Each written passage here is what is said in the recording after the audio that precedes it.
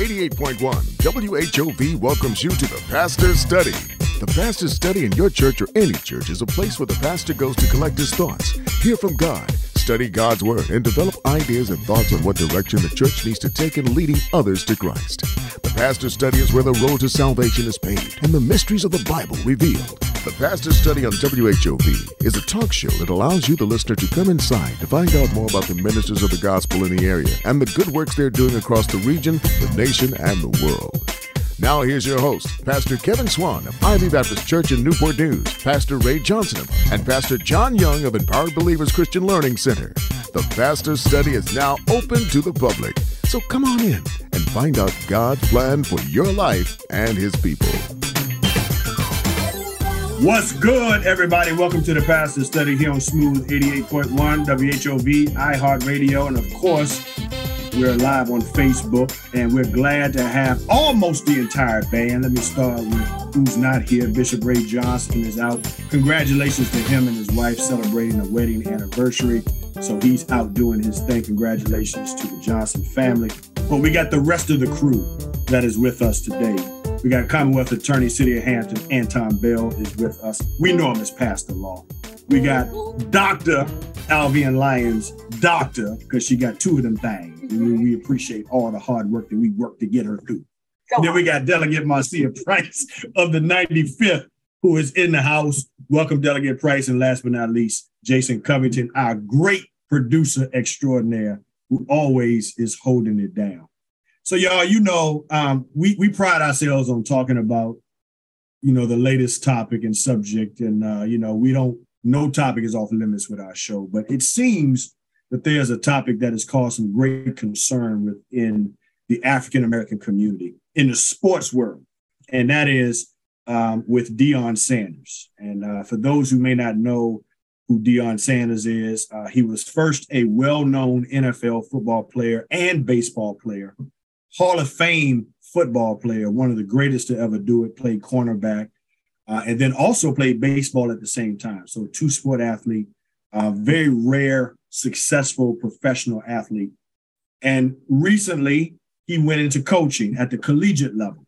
And so Jackson State University, a historically Black college in Mississippi, he coached there for 3 years, went 27-5, took the team to not one, but two Southwest Athletic Conference championships.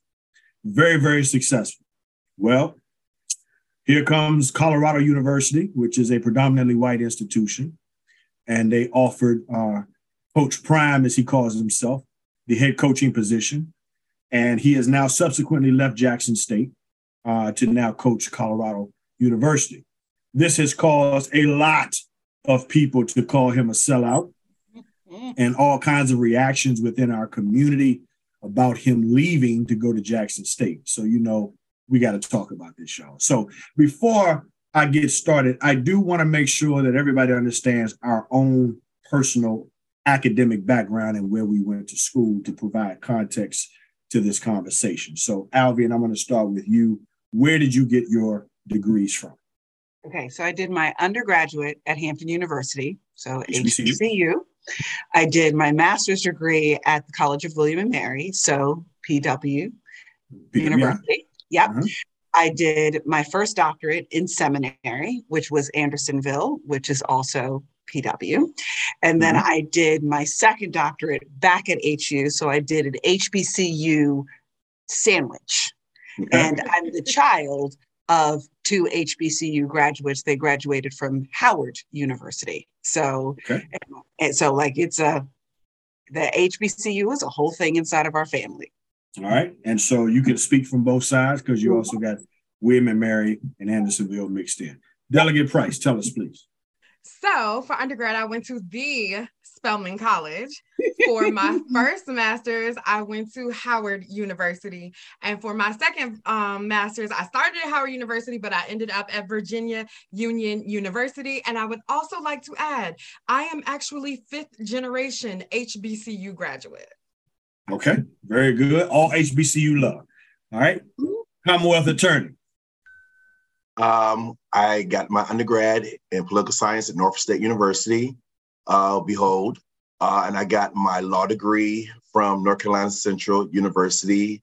So I'm an Eagle as well. And I'm also Legacy Norfolk State. My mom got both her bachelor and her master's degree from Norfolk State. And a slew of my relatives went to Norfolk State, graduated from Norfolk State, and got both bachelor and master's degree from there. And my son is telling me he wants to go to Norfolk State.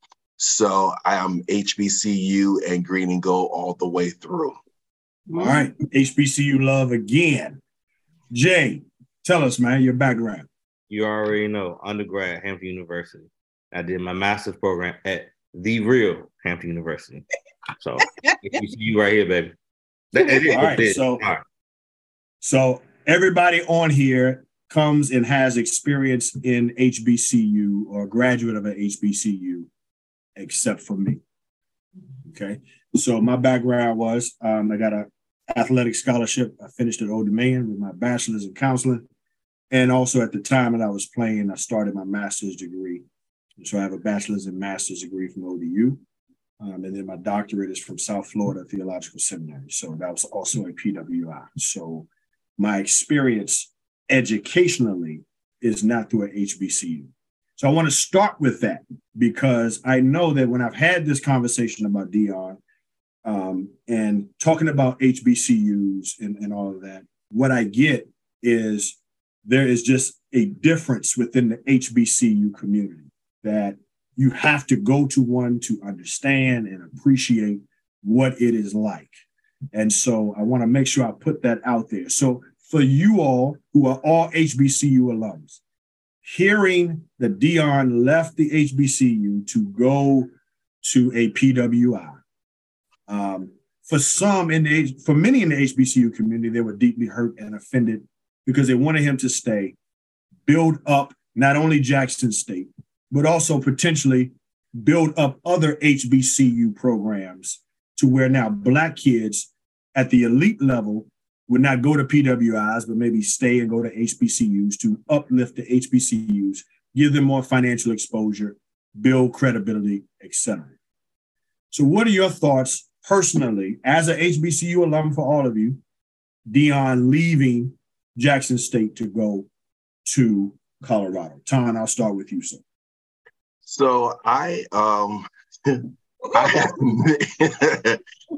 have, stop laughing at me, Sia. I have mixed emotions. So let's start with the part that the ones who are offended. I can relate to that. I'm not offended. Let me just put that out there. First of all, I am not offended at all.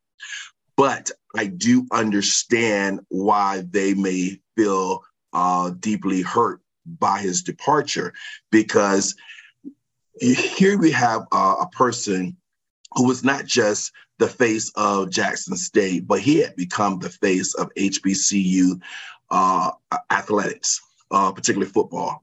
And never before in the history of HBCU had you ever had ESPN Game Day at an HBCU college. And so winning all of the accolades and getting the attention and now getting the money and the players of high quality that would normally go to a predominantly white institute. Now they're coming to HBCUs, particularly Jackson State.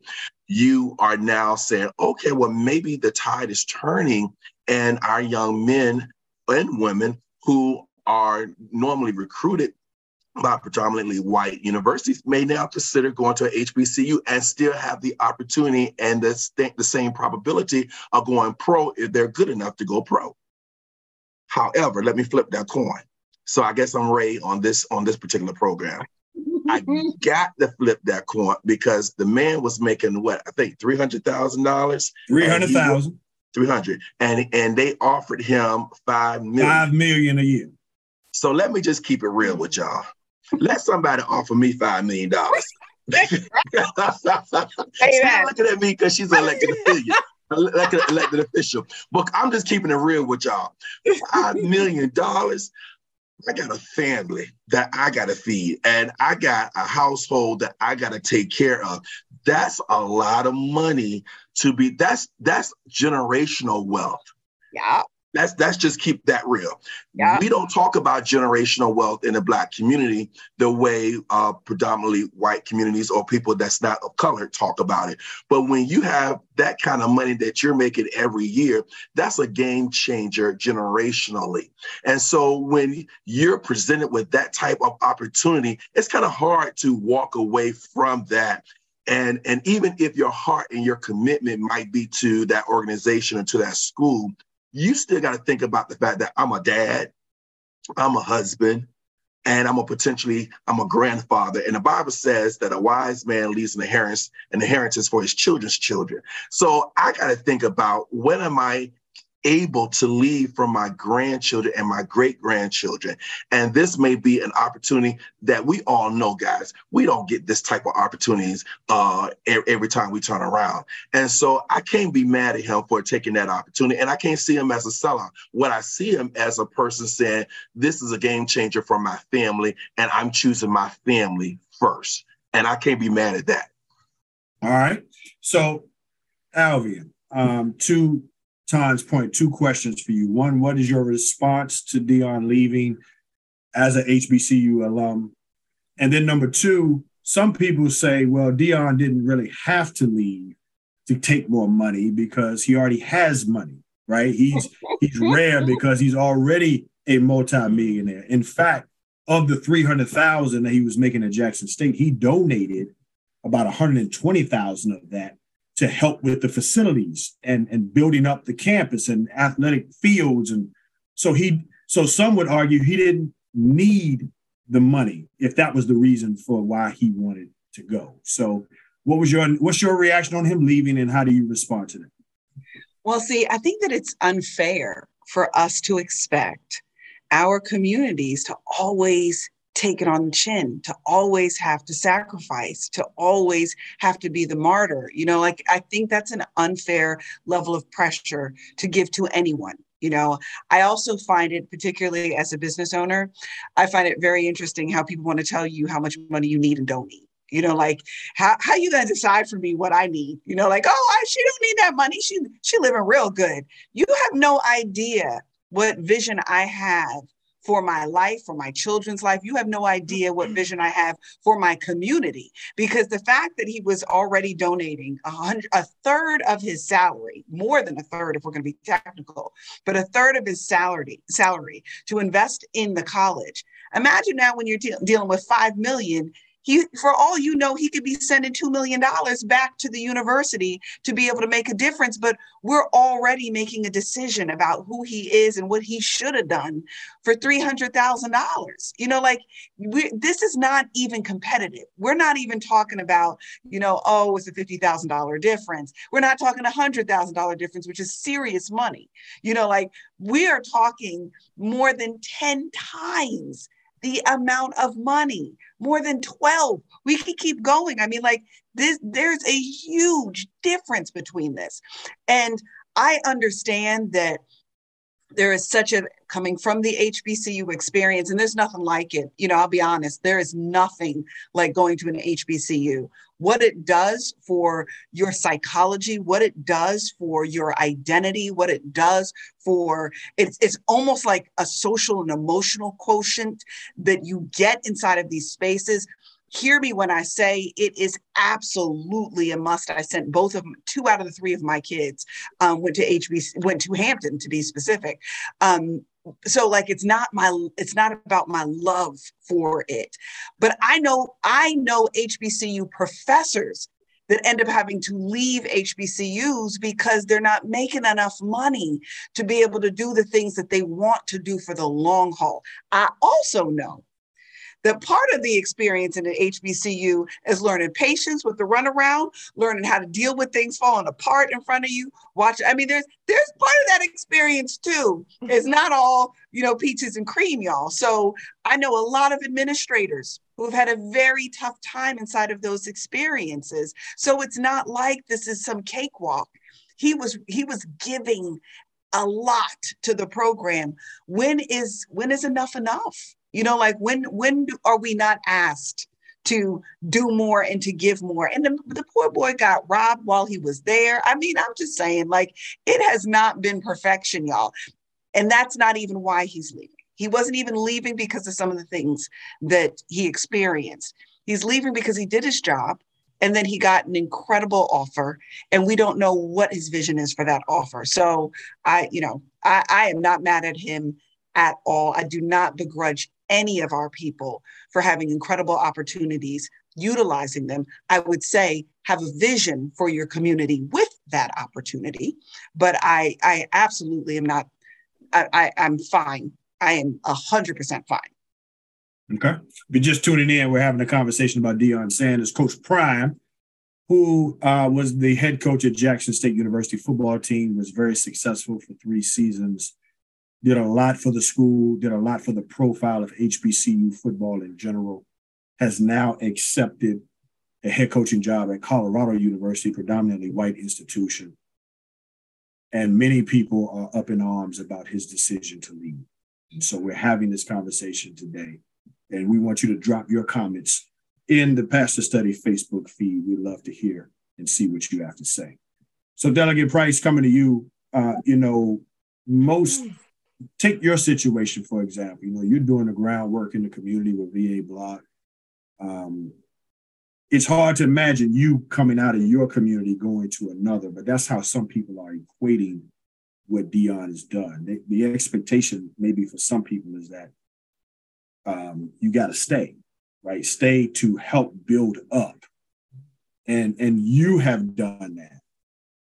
Do you see what Deion has done? Do you take offense to what Deion has done in terms of leaving the HBCU community and moving on to what he considers greener pastures? So I wouldn't say I was offended, but I definitely have feelings. I was upset. I was upset because it was just like, we just got it going. And then it was like, they got the rug pulled out from under them. But anytime I have a really strong emotional reaction to something, I always have to sit myself back and say, why am I responding that way? Right. And I love the fact that I came back home. I knew I was coming back home after, getting the master's and everything. But what I'm upset about is actually the fact that things are such that that's what we need, right? I'm upset at inequities that lead to historic underfunding of HBCUs, such that we are congratulating government for funding more at historic levels, which is still being underfunded. Right. And so I'm upset at that. I'm upset that we don't have the type of alumni giving, even from those that can. When you look at the percentages of folks that are giving back to their HBCUs, after everything that Alvian said we get from the experience, if we don't turn around and give back into it, we are never going to get to a place where we are competitive. Right. So I feel like there's some personal responsibility on that. And I definitely hear generational wealth. I definitely hear taking care of his family, but I'm also like, kind of disgusted at the wealth differential between the people that are calling my office because they're about to get evicted, and then thinking about like him taking $5 million. It's just, I have feelings about it, but I mean, I get it. I understand you got to do what you got to do, but I do feel the sense of community because I feel like if we keep leaving, we're never going to get to that place where it's not as important for you to stay because we've kind of come up. Okay. All right. Fair enough. Jay, coming to you, man. Same question. You're an HBCU alum. Everybody else has talked about the impact. Educate me. How do you see this situation as far as Deion is concerned, being an HBCU alum? For me, I think I love what Deion said. He personified it at the press conference. He said, my call is not based upon a location. It's based upon a destination. And I was reminded, I had a conversation with one of my mentors who has obtained his doctorate. And he said, hey, what do you want to do next in life?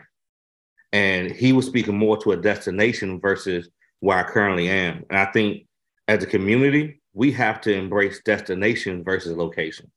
I'm happy for Deion.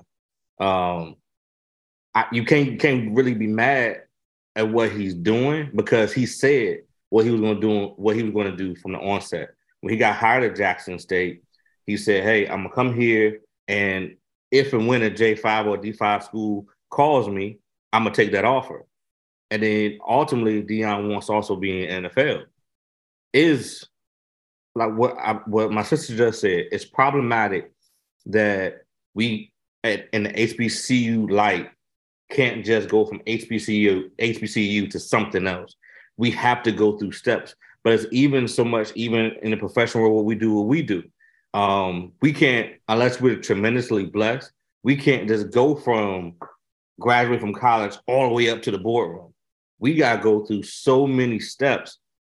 So I think as a people, we should really celebrate what Deion has accomplished, because Deion did something in Jackson State that no one has done.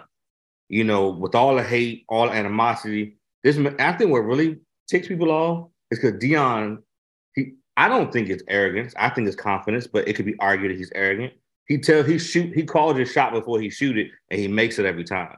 And I think where he is with Colorado, I mean, he called that. So for us to be upset, I mean, you can be mad, but at the end of the day, if anybody that's on this show or that's watching this show, listening to this show, if someone came and said, I'm going to give you $5 million to do what you love to do, I don't care how much you love where you are.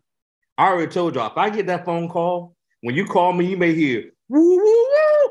I have changed my phone number because what I do is not based upon a location. I'm talking better than what you're listening to. It's based upon a destination. Now, if I can go to Pastor Charlie, it's both and. I could be angry and I could be happy. I could celebrate. I could tear him down because I'm Bishop Ray Johnson and I'm gonna land the plane right here. All right. So again, I'm the only one that's not an HBCU alum. So I want to ask this. I want to ask this question to you all.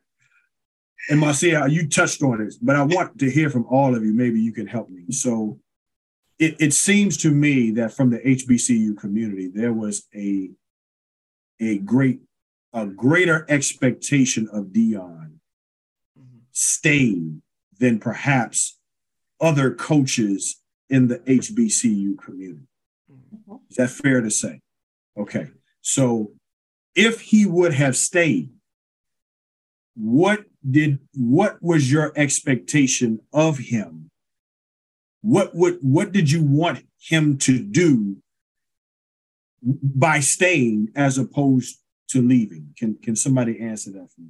Well, I mean, I'll just jump in and just say because I think I was very transparent. It was an emotional response.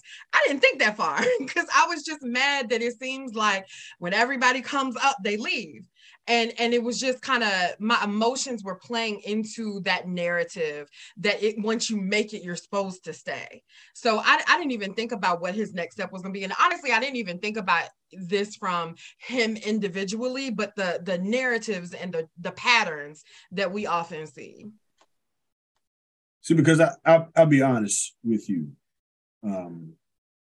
You could argue that historically that's been the challenge of the Black community. Not just Deion. Absolutely. Once integration took place, Black people left the hood and went to live with white people because that was in their mind, a sense of I have arrived, right? So is it that still playing itself out in 2022 that, you know, the successful ones don't stick around and they always go to the white place? Is that this narrative that we're seeing here? Let me flip that corner a little bit because there may be some of that there. I don't know if it's necessarily in this particular situation, but the other piece that you can't deny is the opportunity. Let's say this. Let's say that he could have gone to another school that was an HBCU and they would have paid him that quality or that quantity of money. If he had gone to that school, we wouldn't be having that conversation.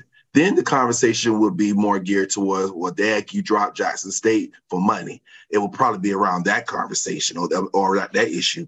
But it would not be an issue of I feel like he disappointed the Black community, or I feel like he disappointed our race, that he just disappointed us, or he dropped us, he rejected us for another race. And so I think that we have to be mindful of the fact that we don't get those type of opportunities on a regular basis. And yeah, you may say, well, he's already rich. So what if he's already rich? You ain't paying his bills. And so you don't know what his debt is. You don't know what he's trying to do. You don't know, he might be trying to set up a foundation. And you can't set up a foundation with just $300,000 and do it at the level that he may want to do it. And so getting $5 million a year and maybe an opportunity to go and coach in the NBA and get even more to be able to set up a foundation at HBCUs so that they can be able to have more opportunities. We don't know that. We have no clue. Like, for instance, I told you, if you gave me $5 million, I'm out, peace. But you don't know the fact that I want to set up a foundation, and I want to be able to send just as many Black men to college as I've sent to prison. Yeah. I can't do that on a salary that I make. And so I want to impact my community. And so when you have a heart that you want to impact your community, you do it the way you feel like God's given it to you.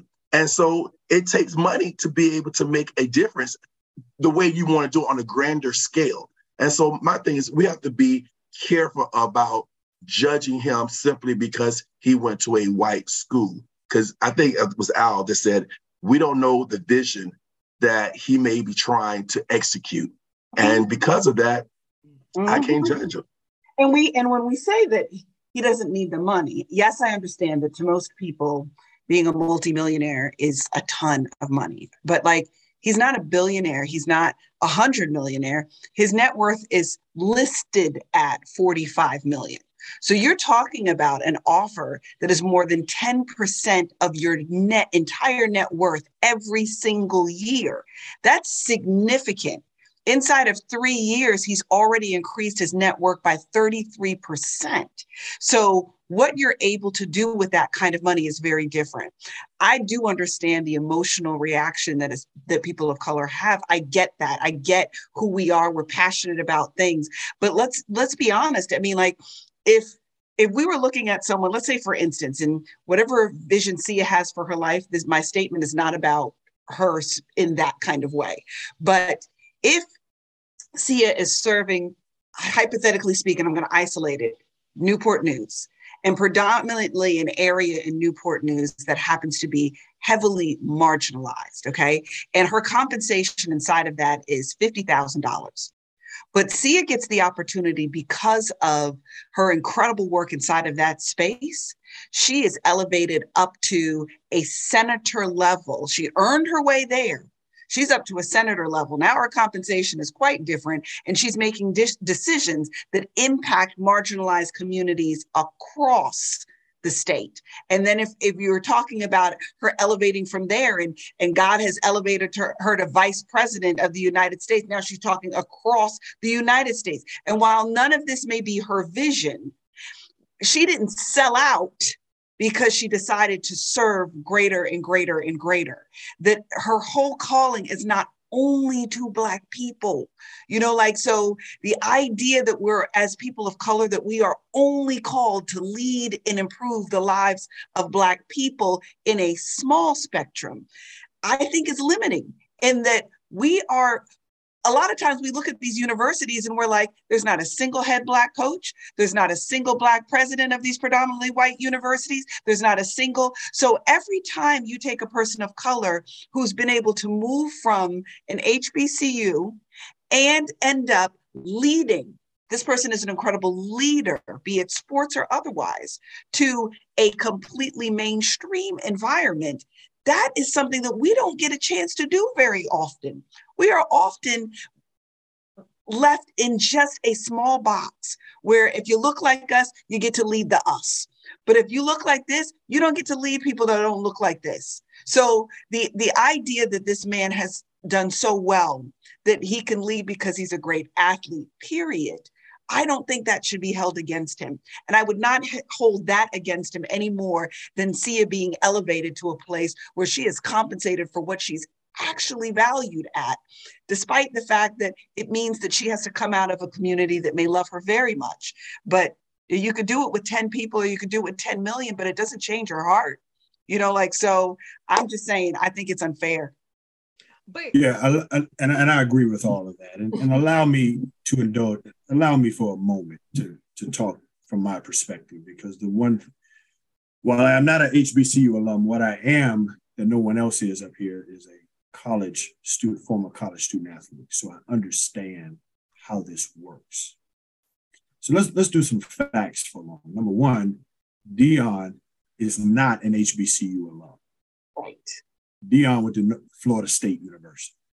Okay. So let's put that in context.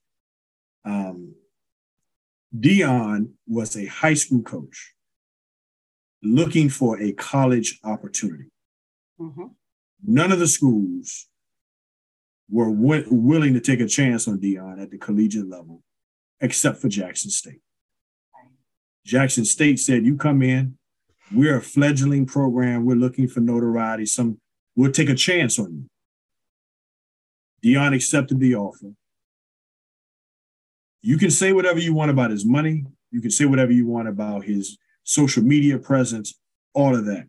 He is not at Colorado because of any of that. He's at Colorado because he went 27-5 in 3 seasons. Right. There's no other coach in the country at any level that has a better record than Deion Sanders at 27-5. See, what people don't understand is that college athletics is business because of money. Okay, that's all this is. And I have seen it. I've seen it from the player side, where players don't get access to money. I walk into the bookstore when I was in school. I see my jersey in the bookstore. I don't get any profit off of the student that bought my jersey, but they're wearing my jersey and they pay for it while I'm at the game. See, y'all got to understand how this thing works. So Deion goes to Jackson State, $300,000, and he builds up the program. They go 27-5. That's the only reason why a PWI is interested in him. Now he elevates to $5 million. That's number one. Number two, 70% of all student athletes at every school in the country in football and basketball are Black.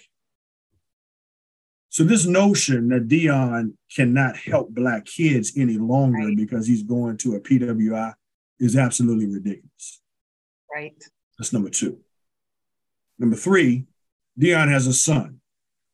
His son was the star quarterback at Jackson State University. He won Offensive Player of the Year for the SWAC Conference. Deion has gone on record to say he should be in consideration for the Heisman. He had that kind of season. But we all know his son will never get Heisman consideration at Jackson State. Whether we like that or not, that's not going to happen. So he goes to Colorado. He tells his son, everybody there, my son's going to be the starting quarterback. Could he have gone perhaps also not just for himself, but to put his son in a better, more exposed position for his son to reach the professional ranks? I think when we look at all of this, what we got to realize is this. Hampton University has changed conferences twice in the last 5 years.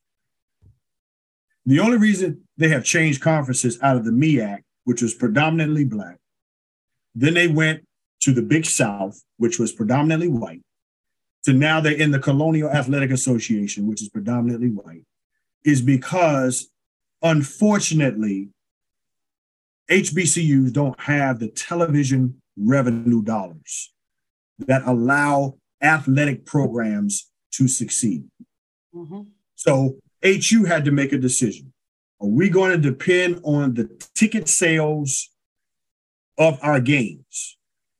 Which, by the way, if you look at the games, most games, football games and basketball games, and as I have seen in the HBCU community, and some people might be hot at me for saying this, HBCU athletic events are more entertainment. They're more events. They're not there to support the team. So depending on who you play, Hampton plays Howard, it's going to be a sellout. Hampton plays Norfolk State, it's going to be a sellout. If Hampton plays some white school, you're not going to get a good attendance. So Hampton has to make a decision. How do we survive in college athletics when it depends on who the team is playing, whether or not fans are show up? But they'll be outside of the gate. Music playing, food going on, everybody having a good time, but nobody paid to go inside. But you got 55 scholarships or 85 scholarships that you got to pay for. Y'all do the math. 85 scholarships at Hampton University. How much is tuition? $42,000 a year. Yep, so I was happy to offer it. I was ready. I was waiting for that question to be asked. So 85 scholarships at $42,000 a year. Yep. That's for one program. Yep. We ain't talk basketball. We ain't talk tennis. We ain't talk softball, because we also know that the two main revenue generating college sports is football and basketball. So if you're losing in football, how are you going to pay for the rest of it? Mm-hmm. Mm-hmm. So these are the realities that athletic directors at HBCUs have to deal with.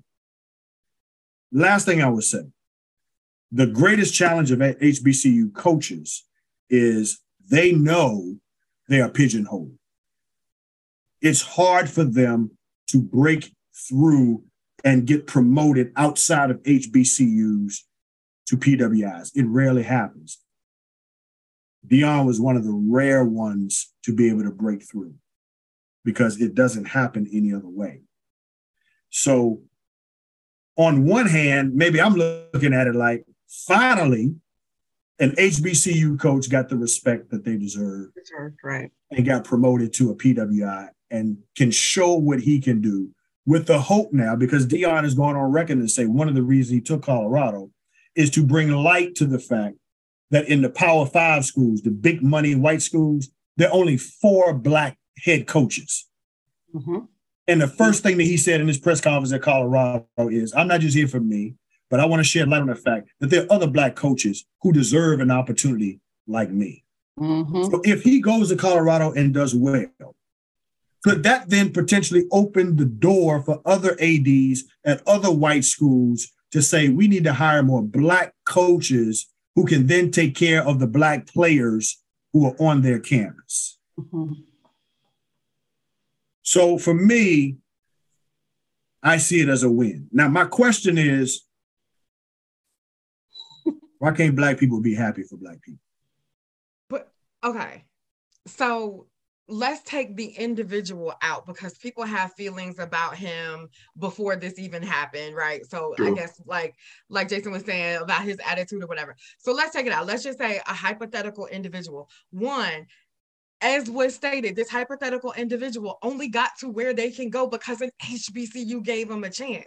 So my question is, if your definition of success is finally reaching the white school and not definition of success of building something, then how will we ever get beyond the point of the current disparity?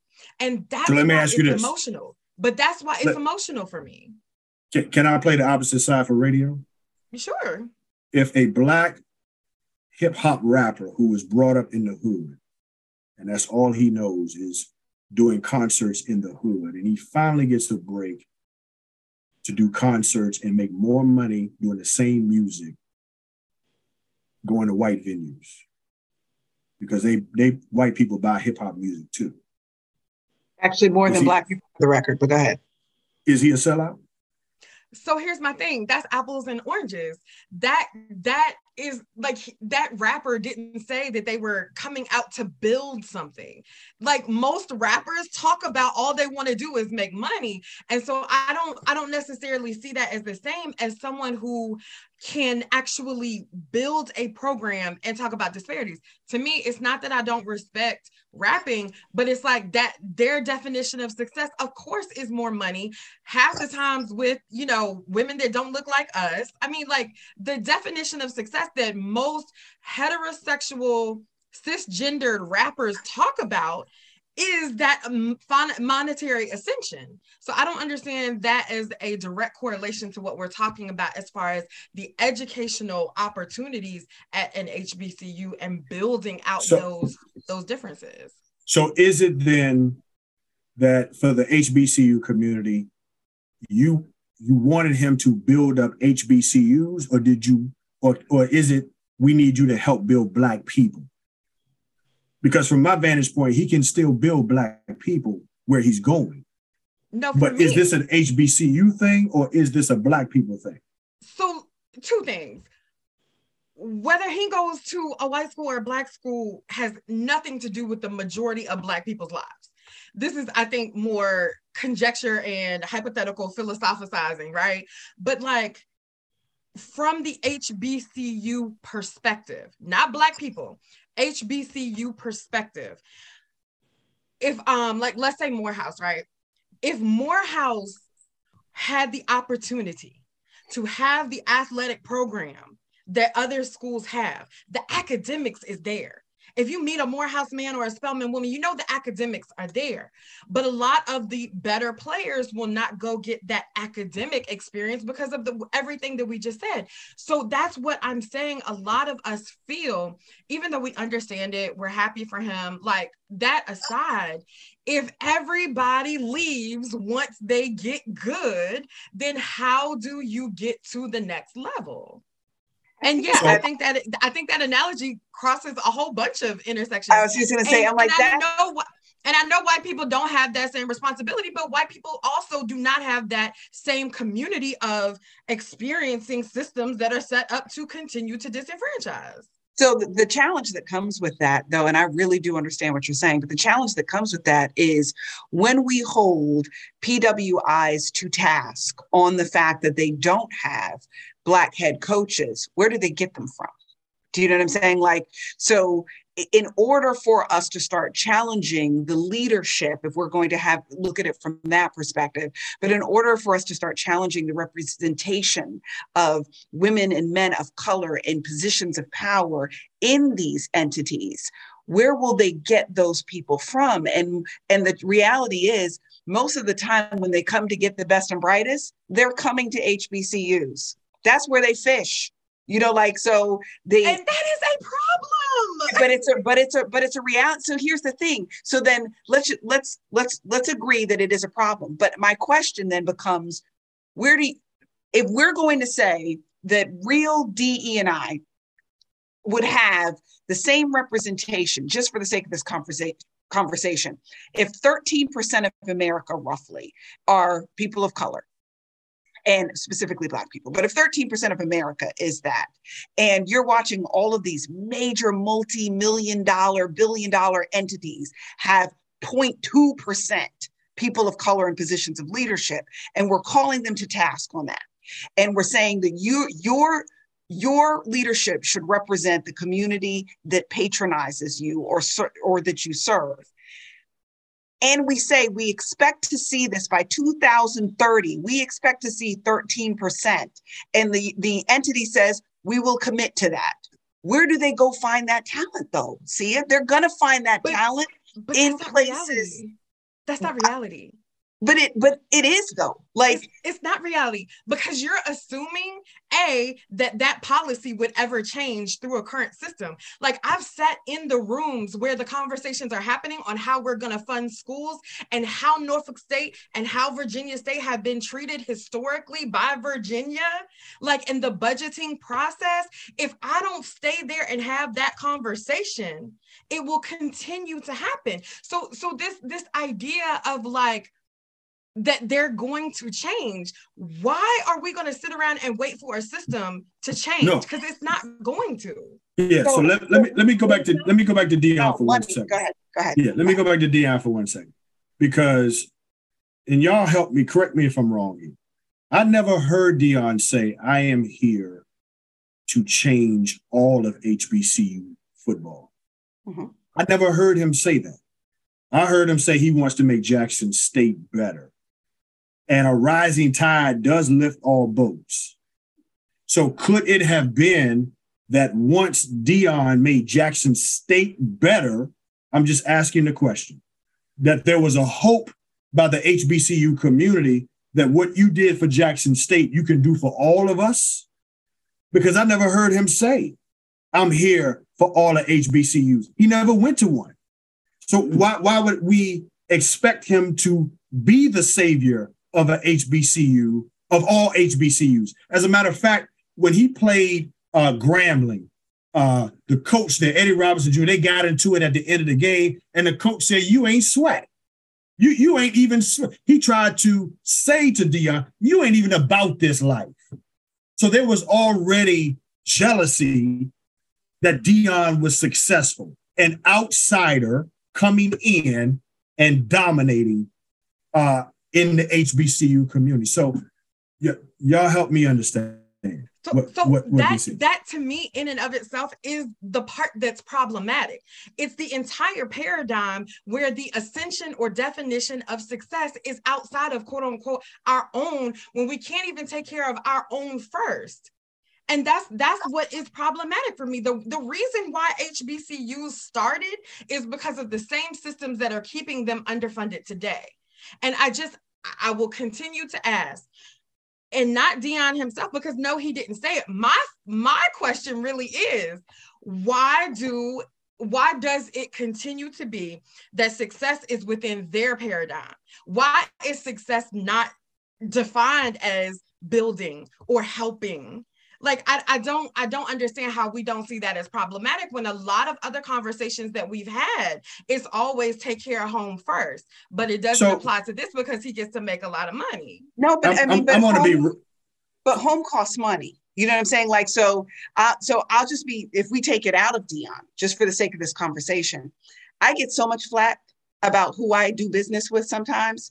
And I don't mean as in I'm doing business with people who don't care about that Black, that's not what I mean, but that there are people who say that, like, well, with the level of success or such and such that you've achieved, you know, why don't you just do that in these very Black areas? Why don't you just focus on these Why don't you just, and the reality is that I would not be able to afford to do the things that I do silently for folks if I was actually only working in those spaces. I wouldn't be able to afford to. I wouldn't be able to send other people's children to school. I wouldn't be able to take care of folks that are sick whose parents did not bother to get a life insurance policy. And I'm talking to all Black people. I wouldn't be able to employ as many Black single moms as I get to employ. I wouldn't be able to take care of these kids with parents who are incarcerated. I wouldn't be able to afford any of the ways in which I get to serve my people that never gets public attention because of the kinds of business that I take on. And so there are those who have said to me, and I can't speak for Deion, but I'm just saying, I have had the experience of folks being like, girl, you should be doing such and such and such. And with that kind of education, you should be in blah, blah, blah, blah, blah. And all the boxes they want to put me in would mean I wouldn't be able to take care of Black people. So like, I have a different perspective about what it takes to be able to afford to do things. I could fund people's campaigns and I could do stuff because of the decisions that I made. But my heart was about having enough money to take care of folks who deserve to be taken care of, who can't afford to do it any other way. So I utilized those opportunities to be able to be a resource for my community, but I couldn't do it without money though. See, there's no way for me to do it. So let me ask you this, Tom, let me ask you this, because I feel, for me personally, I feel a Bishop Ray spirit now. Can Deion go to Colorado and still be able to take care of HBCU, still be able to take care of the Black community? I sense that it's an either or feeling here. Either you stay with us and you build, or you are a sellout for leaving. And I don't buy into the either or. Yeah, like I don't buy into that at all. I don't even think the issue is about taking care of Black people.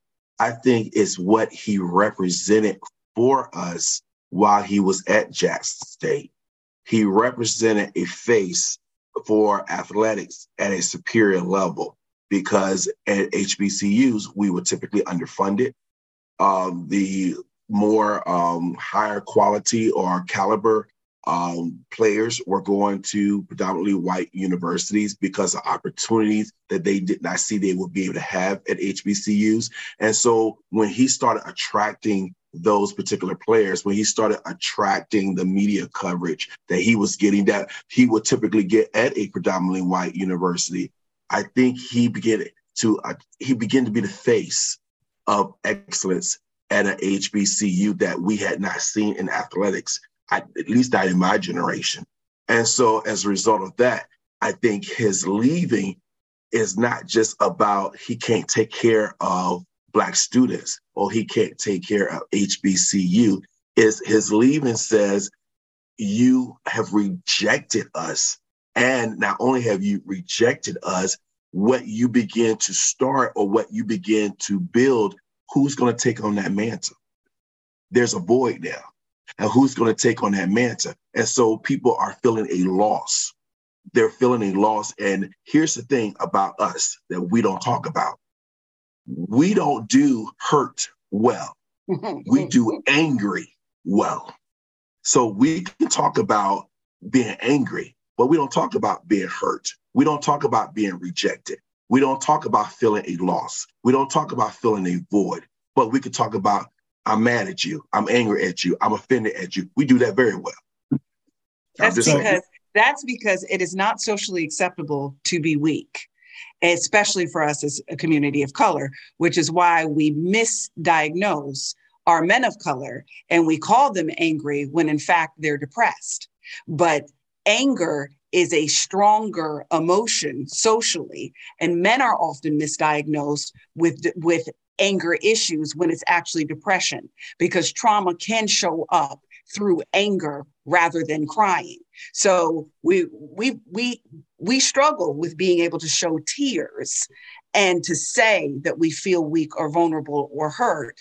It's easier to lash out, but we misdiagnose our young Black men all the time as a result of that very reason. But that's psychology. But go ahead. I'm sorry, but that's for the record. I just want to say that the first thing I said was I'm hurt. You did. No. But that comment wasn't for you, Sia. No. I know. I'm just adding to the fact that it is about being hurt. Like that is exactly what it is. But I still posit for the sake of conversation. Okay, let's take for granted the fact that HBCUs will now be the incubators for Black coaches to go be bigger and better and make more money. Then pay the incubators. All I'm saying is, if we don't do something differently, then Alvin is gonna, like, if we don't do something systemically different, they're gonna continue to be people that Alvin needs to help go to school because they can't afford it. But nobody is with me on like, but we gotta change the system if we want it to be different, as opposed to one at a time going up. When we gonna get it together and fight back against the system that is keeping us in status quo? Listen, I'm glad you said that. I'm glad you actually said that. Mm-hmm. Because 2 points to that, Sia. In the athletic world, even PWIs, lower level PWIs, are feeder schools for coaches to go up to. So that's nothing new. Okay. Both sides do the same thing. Okay. There are 3 reasons why a kid picks a school. Number 1 is the coach. Will the coach help me to go pro? Number 2 is playing time. How soon can I play? And number 3, nowadays, is exposure to TV and NIL, for those who don't know, name, image, and likeness money. Mm-hmm. That before you couldn't pay players, but now you can. Mm-hmm. Okay, you can pay players to come to your school. So let me just say a couple of things about HBCUs. I believe that there's never been a better time for HBCUs than now. And this has nothing to do with Deion. Mm-hmm. Because if you notice, the NBA, led by Chris Paul, has created these HBCU showcases during NBA All-Star Weekend, where they're specifically bringing in HBCU basketball and putting them on major television networks to promote and bring exposure to these kids. The NFL has now decided to do an HBCU Pro Day, whereas before Black kids couldn't get seen because they didn't have access to a pro day like the white schools. Now they do. These two things had nothing to do with Deion. Stephen A. Smith on ESPN, he makes it a point every Friday during the football season to go to an HBCU to highlight what HBCUs are doing. HBCUs are on TV, ESPN networks more than they have ever been. Here's the problem. Now boosters have got to step up and start putting more money into the school, because kids ain't coming to the school if you ain't giving them no money. And the coach ain't got that kind of capital to say, except for, Deion was the rare one to get you to come with no money. Most Black kids ain't coming if you ain't got something to offer. Mm-hmm. So that's the difference. Now it's time for HBCUs to say, okay, yes, I understand, Marcia, your point, the legislation and all of that prohibits Black schools from getting same access to money. I got that. But when it comes to athletics, everybody in athletics knows boosters are the ones that make the difference. So now alums, I'm just going to ask y'all the question. How much do you give to your athletic program? Alums, how often do you go to the games and pay to go in? Noted. Not asking for a hookup. Alums, how often do you go to a road game? Because why would ESPN show a half-empty stadium of a football game or a basketball game? Right. Can I answer that question? I'm paying back some loans. So I need that Supreme Court to come through on this forgiveness. I'm just saying, if how many alums, I don't know how many alums Hampton has. Right. But however many alums Hampton has, if they gave $200, $300, $400, $500 to the athletic program, now what can happen? Fair enough. This is economics, man. This is dollars. This ain't about sports. This is about boosters. This is about money. This is about how you attract kids. Now, HU got a great basketball facility. Mm-hmm. The last time it's been sold out. Mm-hmm. That ain't got nothing to do with Deion. Mm-hmm. That ain't got nothing to do with legislation, Sia. When was the last time an HBCU Hampton University basketball game at the Convocation Center, which is a beautiful facility, one of the best in the state? When the last time it's been sold out? Yeah. But so if we're gonna have this conversation, then let's really have the conversation and not just blame Deion because he left for greener pastures. But what are we doing? What are alums doing to support your school? Well, you know what, except that we only have 30 seconds left. We will say, though, that is going back to Sia's point from a systemic issue. It is both internal and external, right? Because even internally, and we've talked about it on this show, how quickly the dollar leaves the Black community is part of our psychology issue as well. So we know not only do we not have enough funding coming in that is due us, we don't even take what we have on the inside and keep it on the inside for more than one transaction before it is straight out of our community. So, and that ain't Deion's fault. Yeah, it's and Sia's like, I'm not saying it's his fault. I'm talking about the figures. I just want to be clear that we have said the same thing, because I'm just talking about the causes of how we got to the stuff that y'all are describing. We got to run too, y'all. We out of time. Yeah, we got to run. Until next time, y'all. We love the show. Love y'all. Be blessed and be a blessing to someone else. This is Smooth 88.1 WHOV iHeartRadio right here, y'all. Facebook Live.